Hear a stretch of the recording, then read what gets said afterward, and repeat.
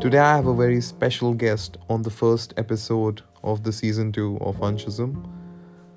NISH is a 24-year-old graduate from Swansea who is now writing a book, so I'm super proud of her.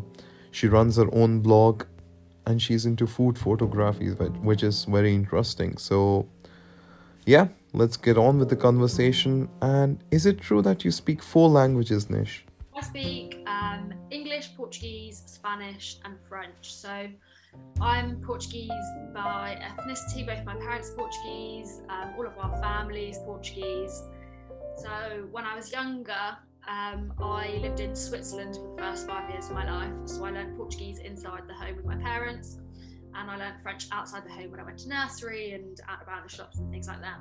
And then when I came to the UK, I sort of forgot the French and had to learn English, because obviously then I started going to school and sort of living my life in a different language. So forgot French, learned English. Then when I went to secondary school, it was compulsory to learn both French and Spanish. The French came back instantly. I couldn't believe it. And the Spanish, obviously knowing Portuguese, it sort of really helped. And so I sort of just kept them all up, and now I speak all 4, which is pretty helpful, pretty handy. That's awesome. And you have done psychology from Swansea. How was that experience? How was, being a student at Swansea? Yeah, I think Swansea it has so much to offer. It's on the beach, so it's in a place called the Gower, which is like a massive kilometres and kilometres stretch of coastlines. And I was part of a lot of societies that really made the most of that. So for example, sports clubs, the Surf Sports Club, constantly by the beach, on the sea, cliff jumping, barbecues on the beach, swimming, surf lessons, the lot. So for someone as outdoorsy and active as me, I really, really enjoyed that. It was really, really good. The course itself was really fun. I really enjoyed studying, actually. I know a lot of people think that's a bit sad, but I really enjoyed my course. I got a lot out of it, so I'm glad I did it, and I'm glad I went to Swansea to do it. Well, Bolton doesn't have many beaches for sure, but you've got to move to Swansea. You won't regret it, especially as a student. Do it. Okay, that's where my next move is, Swansea. Yeah, but you talk a lot about veganism, and I've seen your food blog, and you do food styling and food photography. What's that inspiration? Where did was it just a hobby, or how did it turn into something special and exciting that you're doing in the future? Oh, Sam, I actually think it's special. Thank you. Interesting. So I only really recently started getting into food photography and styling and things like that. I've always been into photography ever since I was like 12 maybe. My uncle's an architect, and he got the family like a camera to play around with, and I was sort of the only one that really used it. And so I used to take photos of all sorts of things. Then when I went to uni, I became like a sports photographer. So I used to take photos of the Wednesday afternoon sports teams and events for university, sort of like social events and visits from people and things like that. It was only, I'd say in about second year, that they asked me to take photos of the food in like our commercial services and outlets, so like the little restaurants and cafes and stuff that we have, that I really started to enjoy it. At which point I had already started piecing together recipes, not to write a book because that was never in the picture, strangely, but I started enjoying taking photos of food a lot more. And then it sort of just spiraled, like I just, not even just the food itself, but I started to eat a lot more with my friends, and especially when the weather gets better in Swansea, you can sit outside and like I said, you can go and have a barbecue on the beach and things like that. And because I love taking photos, it just so happened that a lot of the best moments I had were around food, and so I then had a lot of photos of my friends with food and in scenarios where food was involved. And then I think when I look at a lot of food photographers, they naturally completely centre their photos around the food and the food only, whereas if you look at a lot of the food that I take pictures of, people are a massive part of it. So I much prefer photos that have people in them, and you can see that it's more of a collective experience. It's something that I've much more enjoyed doing, rather than just taking a picture of a cake on a table. It's trying to capture a lot more than that. Yeah. No, yeah, definitely. I've seen your pictures, and there's a friend who follows your blog as well. It's like, life's so good in Swansea, man. How are they so happy? I'm like, that's what he said. That's what he said. I was like, well, I don't know. How can I tell? But yeah, having people in the pictures definitely makes it better. But talk about your, veganism journey, or how did you initially, start? Was it like a spontaneous decision, or, because a lot of people, I remember my cousin did it, and I was like 10 years ago, more than 10 years ago, and I was like, because she worked for PETA at the time, and I was like, what would you eat? Like, I was very young and I had no idea, and everyone used to, make fun of that thing because it wasn't a trend. Now, and I was talking to her recently that now it's a mainstream thing, and everyone's following it. So what what was your inspiration? When did you think of going vegan 10 years ago was a very bold decision because they didn't have anywhere near the amount of readily available vegan foods and products and information that we have to hand now. So good on them for doing that. That's unreal. So I didn't go vegan straight away. So I started as pescatarian, and then I went vegetarian, and then I went vegan across the space of about 2 years, I think it was. Originally, I went pescatarian because I was just so bored of eating the things that I was eating, and I was looking at it and I was just thinking, this is adding absolutely nothing to my diet. I'm just eating the same things every day. So pretty much overnight I decided that I was going to change something in my diet. So then I went pescatarian. So for anyone that doesn't know what that is, it means you don't eat meat but you still eat fish. And alongside that, I then started to reduce like dairy, and I would swap certain dairy products in and out. So I stopped drinking like dairy milk almost automatically, and I started drinking oat milk and soy milk and things like that whilst I was still pescatarian. Then I went vegetarian, and then I went vegan. So all throughout university I was vegan. So that was 3-4 years. But yeah, that's pretty much how it happened. I think people need to be really, really careful when they decide to go from like full-on meat eater to vegan overnight, because that can really upset your body in a lot of different ways, and it's just not a good way to go about it. So if it is a decision that people are looking into making, do it step by step, take it easy. And also the less hard you are on yourself, the more likely you are to be able to make it a long-term sustainable decision. Because if you jump in it overnight and you start cutting all sorts of things out, that's a bad idea. That's not going to last. It's not going to be good for you. Don't try that.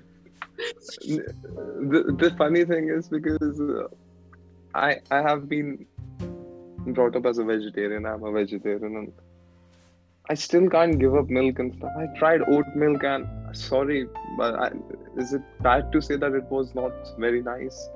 It was. I was about to say it was shit, but it was. Someone recommended me. I tried They recommended me oat milk, but I forgot, so I got almond milk. It was even worse. So yeah, you're right. You can't make spontaneous decisions overnight, and I think it's right that you have to, with your diet, which is such an important part of your body. Well, I'm not the fittest person in the room, but but you have to give it time. You can't do it spontaneously, otherwise your body would have an effect. So I think you're right that people get too hard on themselves when it comes to, but you have been a student and you have been involved with the students union, and you know how important money is, for the students, and now they're always short on that. And you inspire with what's coming for you with your blog. You inspire people do you inspire people to go vegan? Do you want to inspire people to go vegan? Is that a fair question? No, that's a really interesting question, actually. I think my main inspiration isn't necessarily to convince everyone to go vegan. It's to show people that if you wanted to go vegan, or if you wanted to start incorporating a couple of vegan meals a week into your diet, or if you just wanted to like dip your toe in a little bit, then it doesn't have to be as complicated as you might think it is. It can actually be really simplified. It can be a really healthy way to live if you follow it properly. But my main aim isn't to make the whole world go vegan. Also because I completely understand that it would be a lot better to have a large handful of imperfect vegans, if you like, so people that are just vegan a couple of days a week, or start by eating a vegan meal a week, or swap in their dairy milk for oat milk, whatever it might be. Those small little changes, it's a lot better in terms of reaching the end goals of veganism, in terms of saving the animals, the planet, and your health, all of that sort of stuff, than having a really small handful of very strict, very perfect, don't go anywhere outside of the boundaries that they've set, those sorts of vegans. It's understanding that you don't have to be vegan to eat vegan food. You don't have to commit to that lifestyle entirely if you don't want to. But you also, I don't think, should rule it out just based on the fact that you don't want to be labelled as a vegan, you don't think vegan food is going to taste nice, like all of those sorts of things. It's just a case of giving it a go, giving it a try, and seeing how you get on. I think that makes sense, because, you know, if your family members and 4 people are eating maybe vegan food twice a week, and they're giving it a try, it adds up, right? You know, you feel like, and I feel with what you're saying, you want people to have options. You want, whether young people or for everyone, you want to have options. But when it comes to young people specifically, that was my question initially, but then I drifted away, like I usually do. Isn't vegan food more expensive for students? Okay, so I think the best place to start off answering this question is to understand that there are 2 different ways that you can follow veganism, essentially. There's a lot of people that go down the heavily plant-based sort of fruit and veg, cook meals from scratch sort of thing. And there's a lot of people that follow they incorporate a lot of like processed meats, like meatless meats and things like that in their diet, which it's good that we have those products to hand nowadays, but I wouldn't personally recommend eating them as you would with the frequency if you were on like a natural meat diet, if you like, because at the end of the day they are still processed. They do lose a lot of their nutritional value in doing so, even if they originally started off all as plants and plant-based ingredients. If you go down the cooking meals from scratch, simple veg, fruits, things like that, you will be astounded as to how much money you might save, because things like meat and cheese and dairy are so expensive, and you don't realise that until you cut it out. Things like dairy-free cheeses can also be quite expensive. Meat products like meatless meat burgers and things like that can also be quite expensive. I think it's just a question of finding that balance between not depriving yourself entirely of things that you might want and feel that you need. But actually, interesting point, before I hopped on this call, I had a quick look on a supermarket website comparing the prices of chickens. So for example, 300 grams of chicken breast came up as £1.80. 300 grams of sort of meatless chicken pieces came up as £1.75. So the price difference isn't massive. One is 5 pence cheaper. So if you wanted to keep on eating that sort of stuff, you absolutely could, and you could afford it if you were going to be spending that money on meat-based products anyway. So I don't think the price is too much of an issue, but I do think people need to be wary of getting too carried away with eating all of these meatless meats and things like that. But yeah, overall, it doesn't have to be more expensive. I think I was doing well with the meatless meat, but thank you. No, they're good. No, messing about. They are delicious. They are delicious, and they're great for people that are quite scared of getting into veganism because they don't want to have to give up certain things, and they're used to eating certain foods and they enjoy making that, which is completely reasonable. I 100% understand. But I think just because it's branded and labelled as vegan, that doesn't necessarily mean it's healthy if you incorporate that regularly diet. That makes sense. Yeah. Because if I'm having those fried sausages, the vegetarian one, that wouldn't really help. But let's talk about the most exciting part of the chat. Your book. Come on, I saw it and I was like, I saw it on Instagram, and I was so happy. I was so happy that, you know, a friend's doing something worthy.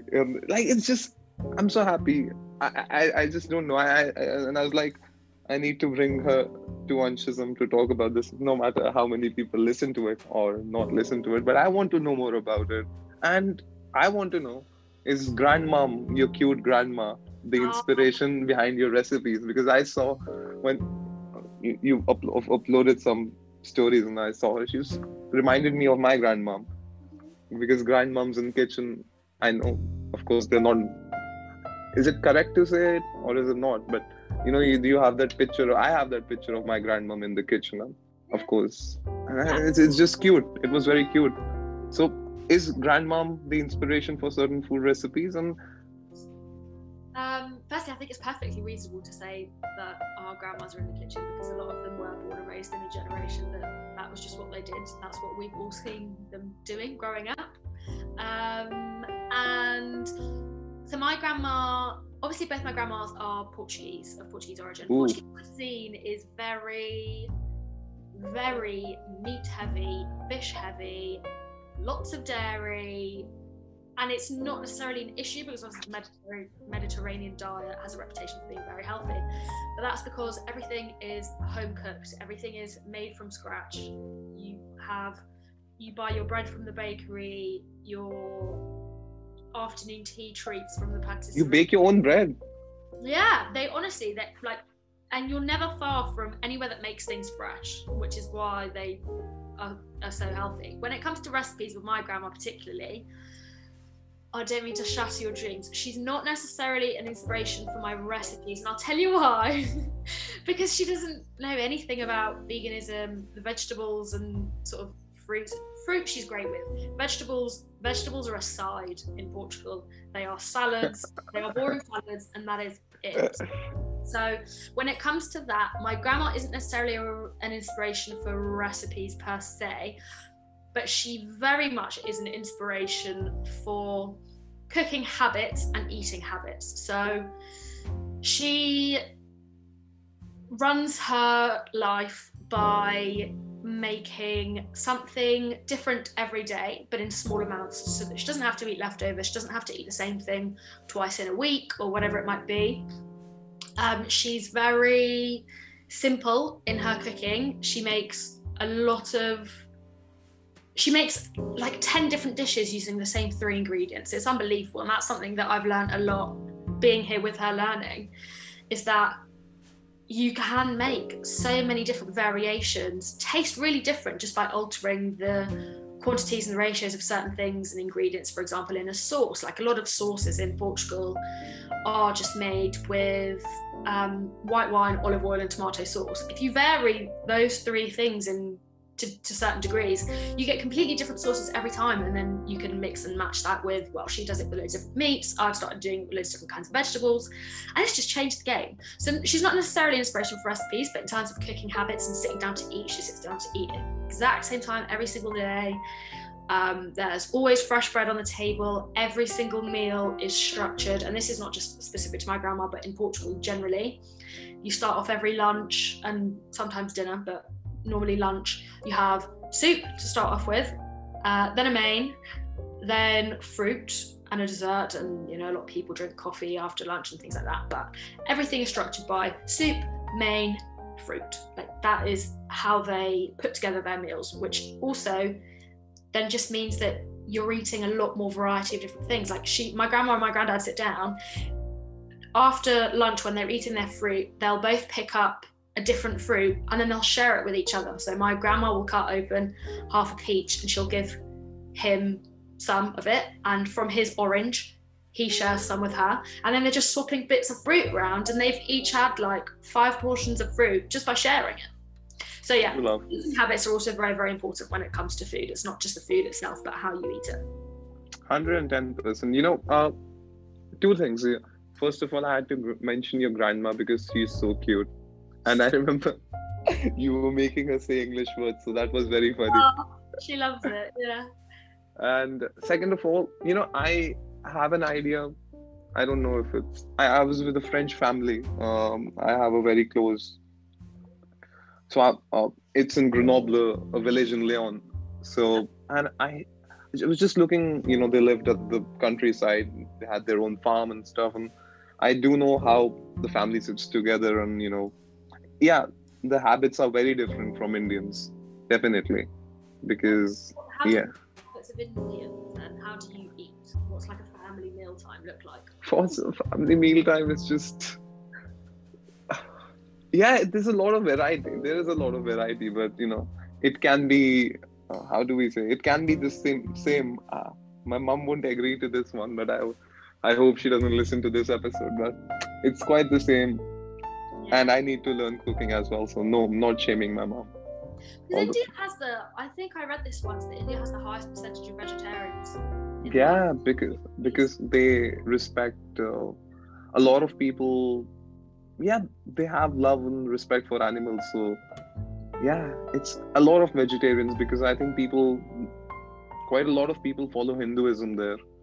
So yeah, even in that they talk about respecting animals and not eating animals, and I can understand the sentiments, but yeah, that was the reason, I think, why I was brought up to be a vegetarian. But I think, yeah, you love animals anyways, so yeah. But tell us about Nourish with Nish. Like, the name's got a ring to it, and it seems like it is very exciting to see a friend do something great. And you're talking about food recipes, food habits, and just looking at certain pictures, and I'm really excited for it. And how did you start? And just tell us more about it. So this whole thing began because when I first went pescatarian and vegetarian, I had no idea what to eat. I had no idea what to cook. I didn't know what my life was going to look like in terms of food. So I took to the internet and I had a look at loads of different recipes that appealed to me, and sort of flavours that I like to eat, the foods that I already like to eat. And I basically compiled them into just a notebook that my mum had bought me for like schoolwork. It was just blank, lined inside. I filled it with recipes that I'd seen online. And then the more I started to make them, the more I started to adjust them to my own personal tastes. I started making up my own recipes from just combining absolute random stuff and culinary experiments in the kitchen. And so over the years, I built up a collection of recipes that I knew how to make, that I really, really enjoyed, that other people liked to eat when I was with them. And when I went to uni, I had a lot of friends who had started thinking about going vegetarian, weren't quite sure where to start, didn't know really how to go about it. And so I wrote up just a really simple, like, one-page guide as to how to transition to going vegan, best practices, a couple of things to watch out for, that I could just send to people when they asked, because it was easier than sort of having to sit down and explain it to every person.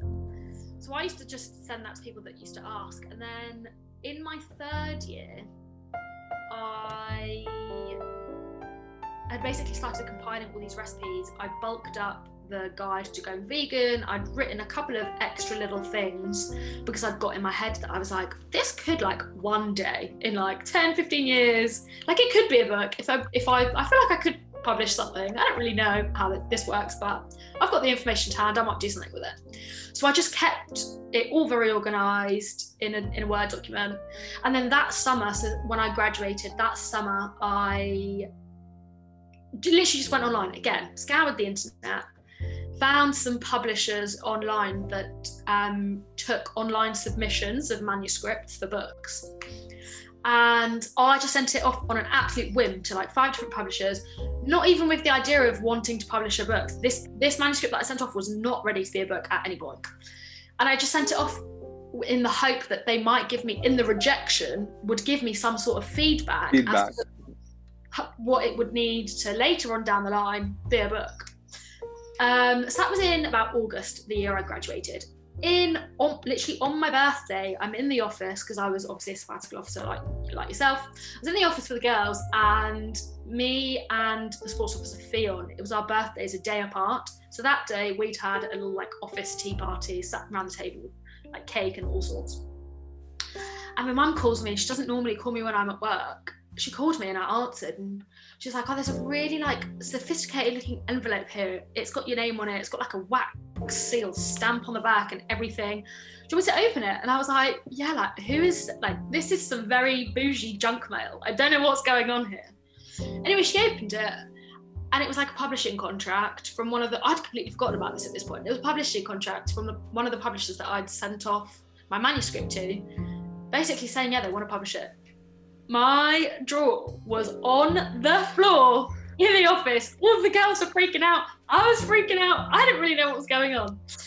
So that's how I came to publish it. That was, it'll be 2 years in October. So it's about a year and a half now since then. So I've known for quite a while that this was going on. So I've basically just spent this past couple of years. It takes ages to edit a book and publish a book. I wasn't expecting it to take this long, which is, you know, my fault, because that's an expectation issue on my end, but nevertheless, it's taken a while. I'm so glad it's finally here. The book essentially is split into two sections. So the first 20 odd, 30 odd pages are all about how to transition to going vegan, a couple of top tips, student life tips, so budgeting, time management, studying, all of those sorts of little things. What else is in there? Vegan myths debunked. I've written a page on common questions that people have for vegans. There's a little laundry guide, so how to read like the little symbols in your clothes, like a kitchen packing list. What else is there? Yeah, it's just packed with like things that you might need to know going vegan. Anything that I learnt in the transition, I've then written and put it in the first half of the book. The second half of the book is all food recipes. So there's 67 recipes split between breakfasts, lunch, dinner, soups, sides, smoothies, and desserts. So basically anything you can think of, there is going to be something in there that you'll like, you'll enjoy. I want the autographed copy. I want the autographed copy. Absolutely. No, but you know, it's just so exciting to just see, you know, when things happen without expectations, and like, you know, I have never had the feeling of a publisher sending me a contract, but I'll tell you when I do. But let me know. You could definitely also write a book. Honestly, if there's one thing this has taught me, is that you don't have to be anyone special, famous, known, none of that, to write a book. You just have to keep it organised, have the information, and honestly, at this point, you don't even have to want to publish a book, because I didn't think of publishing a book. Even I know it's silly of me saying this, but when I sent it off, I didn't think I was going to publish a book. I never thought. How did you resist for 2 years? Like, if I do something like a book, I would just like spam this. How did you resist? I had to tell. So obviously my family knew, but my extended family didn't know until about the last 2 months, I'd say. For the vast majority, they didn't know. So my parents knew, my brother knew, the girls in the office knew, obviously, because they were there when I got my contract. And then I told my closest friends at university, just because throughout the year I was, you know, going back and forth with publishers. I had to start cooking a lot more to be able to take photos of all of the food, which meant I needed people to eat, because I wasn't going to eat everything by myself. My final year house were absolutely amazing in the whole thing, with helping me with photos. They had a big love for cooking just as much as I did, so we were constantly all in the kitchen. Our best memories were in the kitchen. Yeah, it's just been wild. It's just been absolutely wild. And I'm not awful with secrets, but with personal achievements, normally I am one to sort of like shout about it to my friends. This was something that I was so desperate to just keep very, very quiet, because I didn't really expect it to, like, even though they'd got a contract, I'd signed a contract, I knew it was going to happen. something in my mind's just like, I don't believe this is going to happen until it's actually happened, you know? What if they say no in the end? They're like, nah. At this, there's a month to go, and at this point they're just like, nah, we're going to pull out. Nah, But no, you have done really well for yourself, and but you're debunking the myths about veganism. You're talking, but people talk about, as I think I had questions, but you have answered most of them about vegan food being boring. But you have got 67 odd recipes, so that has answered that. But I think people naturally tend to think, this is something I realised when I first went vegan, and I spoke to a lot of people that weren't and didn't really know what it meant, is that when you ask a person that's not vegan what they think vegan food is, they most likely imagine it as their own diet minus the meat, which is left with side vegetables, salads, random bits of fruit that you don't really want to be eating. It's not a complete picture of what vegan food is actually like. Firstly, for everything you take out in a vegan diet, so say you take out meat, you then have to replace it with something else. So it's not a question of cutting things out, it's a question of substitution. So everything you take out, you have to substitute with something just as appropriate in terms of its protein content, its calcium content, and there are perfectly adequate substitutions nowadays. But it's having the creativity to know how to build a diet, because you're not eating proteins in isolation like you do in a meat diet. When you eat protein as a meat eater, you'll eat a piece of chicken, a piece of steak, whatever it might be. That essentially is protein. You're eating protein in isolation with a couple of side vegetables. In a vegan diet, you eat loads of different sources of protein, because with I don't want to get too deep into it, but with meats, obviously they tend to be termed complete sources of protein, and a lot of plant-based sources of protein are incomplete sources of protein. There are a couple that are complete, so for example soy, so things like tofu and quinoa are termed complete plant-based proteins, but the vast majority of them aren't, and so you need to eat them in combination with each other for your body to be able to make the proteins that you need, which is why we mix and match protein like there's no tomorrow. We love it. We get enough of it. We are thriving out here. Protein isn't an issue. Honestly, as a vegan, you're more likely to not have things like B12, vitamins, sort of the like smaller things that your body still needs to absolutely function well. But if you don't know where to get them from, you might struggle to pull that through. But that's why we have your book. Exactly, it's all explained in the book, hopefully. I didn't go too much into it because, people get bored reading things. But if people don't really know where to begin, it's a good idea to start by following, not necessarily food bloggers, but people that make food that you like the look of and that you could see yourself making. Whether it's simple, you can already cook and you like things that are a bit more complicated, whatever it might be, there are loads of different people that make food out there, and finding one that you can relate to help you, makes a big difference, because then their brains will do all the creativity for you. They tell you how to put meals together, they can give you inspiration for things, and then when you get into the kitchen with vegan food, it's so easy to just chuck a load of vegetables together, add a sauce, bake it in the oven, whatever it might be, stuff it into a potato, on a mushroom, whatever. The opportunities are endless. I see how passionately you talk about food. I wish I could. I love food, but not when it comes to cooking. But I think I might have to change my ways, because when the pandemic came, I had to move on from just knowing how to make pasta. I have had a difficult time. You made it. You're here. Yeah, I survived. But that's the thing, right? But don't you think it requires a lot of time for making food? Like, I feel it requires a lot of time and dedication. And then, certain students have, when they go to the, student halls and they come back from the job, they're too tired to do this. But, just this we can keep off the record as well if you want. But don't you think it's just a bit tiring and time consuming? Okay, so Obviously, like I said earlier, you can either choose to go down the like pre-prepared vegan, meatless things route, or the make everything from scratch at home sort of route. There are some, for example, in my recipe book, most recipes are designed to be made quite quickly, but some aren't naturally. Things like lasagna. Lasagna, you've got to cook the vegetables beforehand, you've got to make the pasta layers, put it all in the oven. It might take you an hour and a half to make the whole thing. Where that then saves you time later on is because you've made such a big batch of it, you can freeze it. You can eat it later on in the week. You can be the one to make dinner in your house one night and have someone else make dinner the next night, whatever it might be.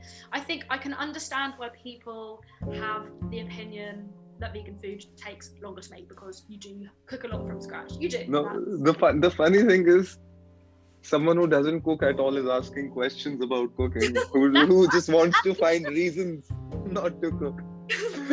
But this is why it's really important to get nourished with NISH. That it's not just the food that's important. It's not just what you're eating, it's how you make it and your approach to things like cooking. There's loads of people that don't like cooking and don't like eating, really, but they probably don't like eating because they don't enjoy cooking, therefore they're making food that isn't, and like, not, it doesn't even have to be amazing, because not everything you eat is, you know, restaurant quality food, but it's good enough. And as a student, I feel like if it's good enough and it's quick enough, it's just a question of learning and getting into the habit of making certain things. The same way you've been brought up to cook the things that you cook now. Obviously, it's sort of subconscious and second nature. I've not been brought up to cook anything. Unfortunately, my parents spoiled me too much. And then sent me to a different country. Survive. I can imagine. Yeah, that is a big shock in all fairness. It is very different. Survive with baked beans and toast. Beans and toast are so good though. Oh, you can spice beans on toast in a lot of different ways. Well, I had a lot of time in lockdown and I did try things. And I am not meant to be a cook. I have learned that. Not even for myself. Just got to find some simple recipes and things that you like to cook. I will. Pasta. Yeah. I know how to boil an egg. I learned how to boil it. You know, people actually underestimate it. It's quite hard to get the perfect boiled egg. Yeah, I got an egg boiler. And the little timer that you put in the pan. Is it one of those? Yeah. Classic. See, again, you found a problem, you found a solution. You know, you couldn't really boil an egg. You got there. You found a way to make it happen. It's the same thing. You know, why I'm proud of you is because even though I'm asking silly questions, you have absolutely answered it with such professionalism about, you know, you're promoting a book. It's like a proper promotion and you're promoting, we have recipes that take time and we have recipes that don't take time. So, yeah, well, I want to be as honest and transparent as possible, because then, I don't know, it's just such a better way to be about it. I completely understand, not understand, I can recognise that not every single recipe in my book is, you're going to make it in 10 minutes, bish, bash, bosh, done. It's not. But people also need to be receptive to the fact that investing time in cooking food is one of the best things that you can do for yourself, especially as a student, because food regulates your mood, it impacts the way you sleep, it gives you or not the energy to go about your day and study. People underestimate how much energy their body actually uses when they're studying and working. It's unbelievable. Your brain uses like 25% of all of your body's energy, which is unbelievable because it doesn't take up 25% of your body. So how is that possible? It's unbelievable. So yeah, people. Yes, doctor. Yes, Dr. Nish. I wish. Yeah. You should be given an honorary doctorate once your veganism book, you get famous and all. Swansea would, get you this doctor. You will get there. You never thought of the book. And you literally, of course, no doubt about your talent or willingness to do what you are doing. But, you did it. You made it. It was talent. We're here. We started from the bottom. Now we're here. Yeah. I started from Bolton. I'm still in Bolton. So anyways. That was funny. Harsh, but truth. No, but, but thank you for coming to Anshazam. Obrigado. Oh, thank you. No, obrigada. Ew. Thank you. No, true. And I'll say thank you to you in all the languages on it. Merci beaucoup. Oh, gracias. Muchas gracias. And obrigado and thank you, of course. See, I also know 4 languages. Yeah, no, thank you. This has been really, really lovely.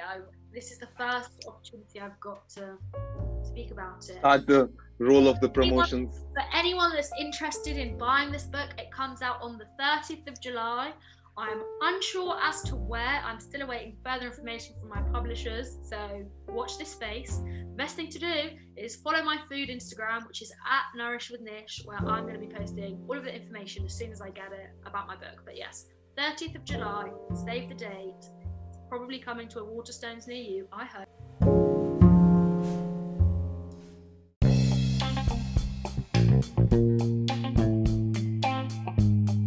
The Anchism Podcast, brought to you by our proud sponsor, Kixinto. As Canada's premium reseller of authentic sneakers, Kixinto offers free shipping in Canada and the USA. With a wide selection of the most exclusive Jordans, Yeezys, and other premium products, you can trust Kixinto for all your sneaker needs. Don't miss out on the latest drops and limited releases. Visit their website at www.kixinto.ca to shop now and step up your sneaker game.